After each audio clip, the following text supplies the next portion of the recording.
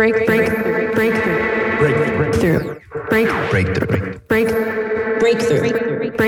You are now listening to Breakthrough News.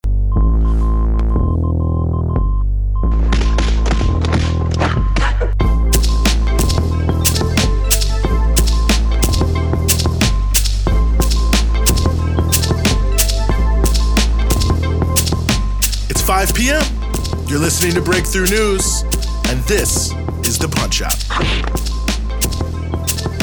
We're following the news all day so you don't have to, giving you everything you need to know about what's in the headlines and what should be. And yes, we are back here on The Punch-Out, 2nd of February, 2022. Very happy to be back with you here on the show. Plenty for you here on the show, as we always do. We're going to be talking about ongoing Russia-U.S. tensions, about how Netflix is basically paying no taxes. But before we get to either of those two very important stories, we want to start with the high cost of prison health care.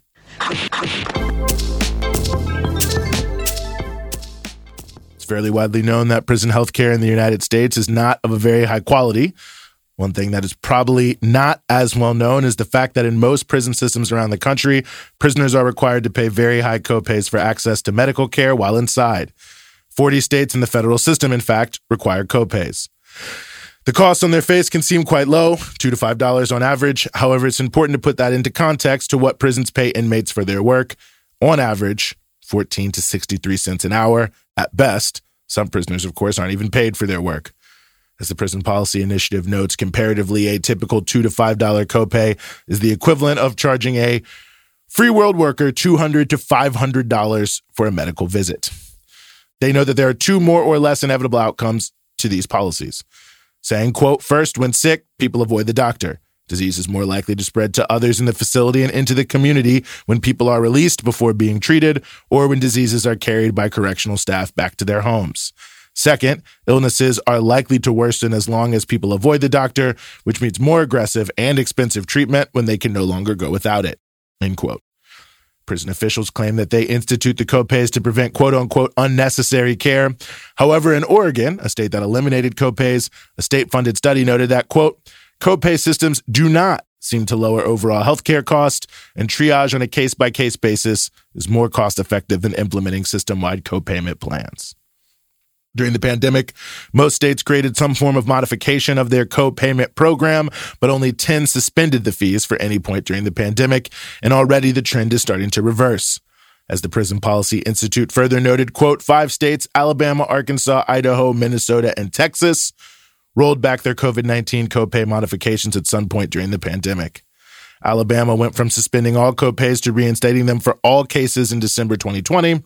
Similarly, Minnesota and Texas had modified copays to accommodate people with COVID-19 symptoms, but reinstated all copays in December 2020 and September 2021, respectively, end quote. Texas, by the way, has one of the most stringent policies, charging $13.55 per visit as their copay. There are, however, 12 states that have no copays, including California, Virginia, Wyoming, Illinois, New Mexico, Missouri, Nebraska, Montana, New York, and Vermont. Ultimately, it's just another example of the realities of mass incarceration in the United States, where by design, conditions are set to be as punitive and as torturous as possible.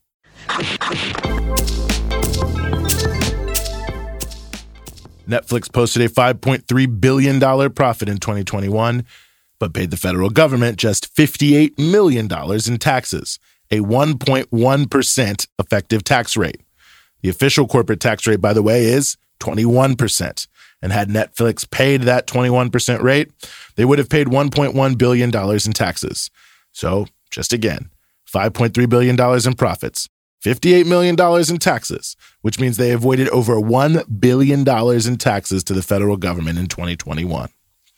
This, in fact, is par for the course with Netflix. In 2020, they paid $24 million in federal income tax on a $2.7 billion profit, a 0.9% tax rate. In 2019, they paid $21 million in taxes on a $1.7 billion profit, a 1.3% tax rate. And in 2018, Netflix actually got $22 million back from the feds, ending up with a negative 2.5% tax rate. So clearly they have been gaming the system as best they can using the large variety of loopholes built into the 2017 trillion-dollar tax cut pushed by the Trump administration and the Republican Congress. The Institute for Taxation and Economic Policy has noted from the limited disclosures 3 main tax breaks that are helping Netflix pull this off. First is the accelerated depreciation tax break, which allows companies to, quote, write off the cost of investments in equipment more quickly than the equipment wears out and loses value. The most likely outcome is that this rewards companies for making investments they would have made absent any tax break, end quote. Second is the, quote, stock option tax break, which allows companies to write off stock option-related expenses for tax purposes that go far beyond expenses they report to investors. This effectively subsidizes companies that use stock options to compensate employees, mostly their top executives, end quote. So yes, that's right, a tax break for giving your corporate officers big stock options as payment. And third is the, quote, research and development tax credit, which is supposed to encourage innovation, but probably rewards companies for research they would have conducted in the absence of any tax break. Reasonable people can disagree, says the Institute for Taxation and Economic Policy, on whether the United States needs to subsidize, through the tax code or otherwise, any research conducted by Netflix. But what Netflix is doing is not rare. As ITEP also noted, between 2018 and 2020, 39 profitable corporations paid zero federal income tax on $122 billion in combined profits. So yes, Virginia, it's true. The tax code is rigged to make sure the wealthiest people in corporations pay nothing close to what could be considered a fair share of their income and profits in taxes.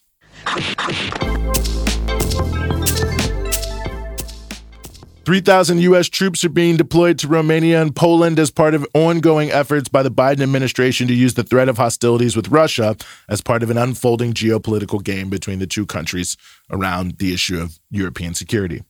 There are already 4,000 U.S. troops in Poland, 900 in Romania, 100 in Lithuania, plus 60 in Latvia and Estonia. So overall, the U.S. will now have between 8,000 and 9,000 troops roughly forward deployed. One important factor here is these are actually totally meaningless numbers.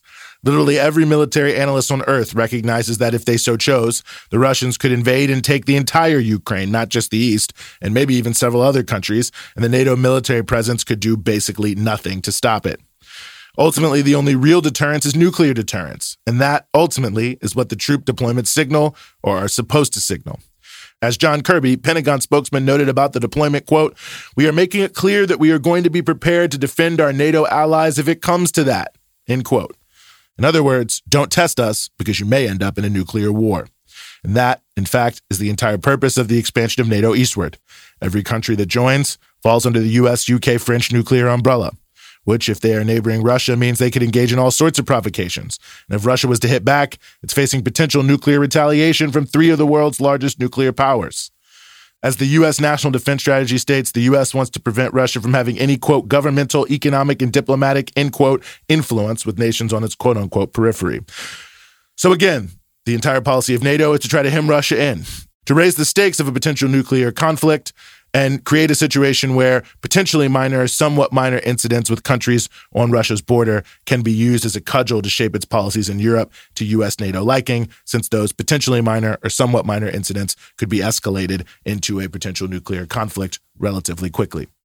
This is clearly reflected in the U.S. negotiating positions in the conflict, the details of which were recently leaked, at least allegedly, to the Spanish newspaper El País. When you look at the U.S. negotiating positions, they follow fairly closely to public statements made so far by U.S. officials. They implicitly address the issue of Russia's desire for an ironclad guarantee that Ukraine won't join NATO by implying they would only agree to that if Russia left Crimea, which clearly isn't going to happen. It's clear that the U.S. is trying to focus negotiations on a few key issues. First, an inspection regime where Russia will be able to inspect U.S. missile sites in Romania and Poland to make sure they are not being modified for offensive purposes. And then the U.S. would have the right to inspect 2 Russian missile sites of, quote unquote, their choosing. Additionally, the U.S. seems willing to deal on military exercises and establishing deconfliction protocols to try to de-escalate potential conflicts before they happen. When you look at it in sum, the U.S. position is essentially to preserve the maximum scope for provocative anti-Russia actions while trying to limit the possibility of war being triggered by any of these smaller provocations. So a step back from the current brink, but maintaining a high level of tensions in an overall anti-Russia policy. It's not 100% clear how Russia feels about all of this, although they have expressed openness along these lines in terms of negotiating along some of these lines, but also they have remained committed to some of their proposals the U.S. and NATO won't meet. Russia and China also announced a Xi-Putin meeting on Friday. China has traditionally not said much on these issues because it also has close relations with many Eastern European countries who aren't all that friendly to Russia, including Ukraine, by the way.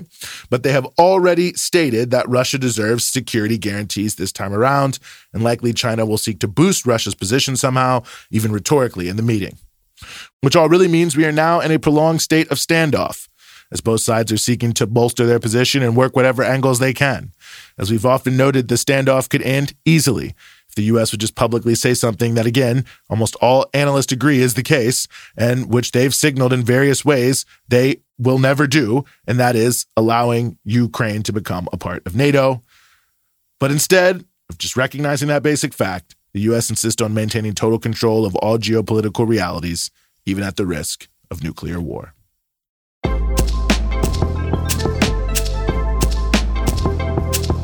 That's the Punch Out for today. We're with you Monday through Friday, 5 p.m. here in New York East Coast Standard Time, 2 p.m. in Los Angeles Pacific Standard Time, and 9 p.m. GMT. And of course, you can support everything we do here at Breakthrough News at patreon.com/Breakthrough News. It's your patronage that keeps all of our offerings here at Breakthrough News moving forward. And of course, you can check us out across all your social media platforms, Instagram, Twitter, Facebook, at BT Newsroom.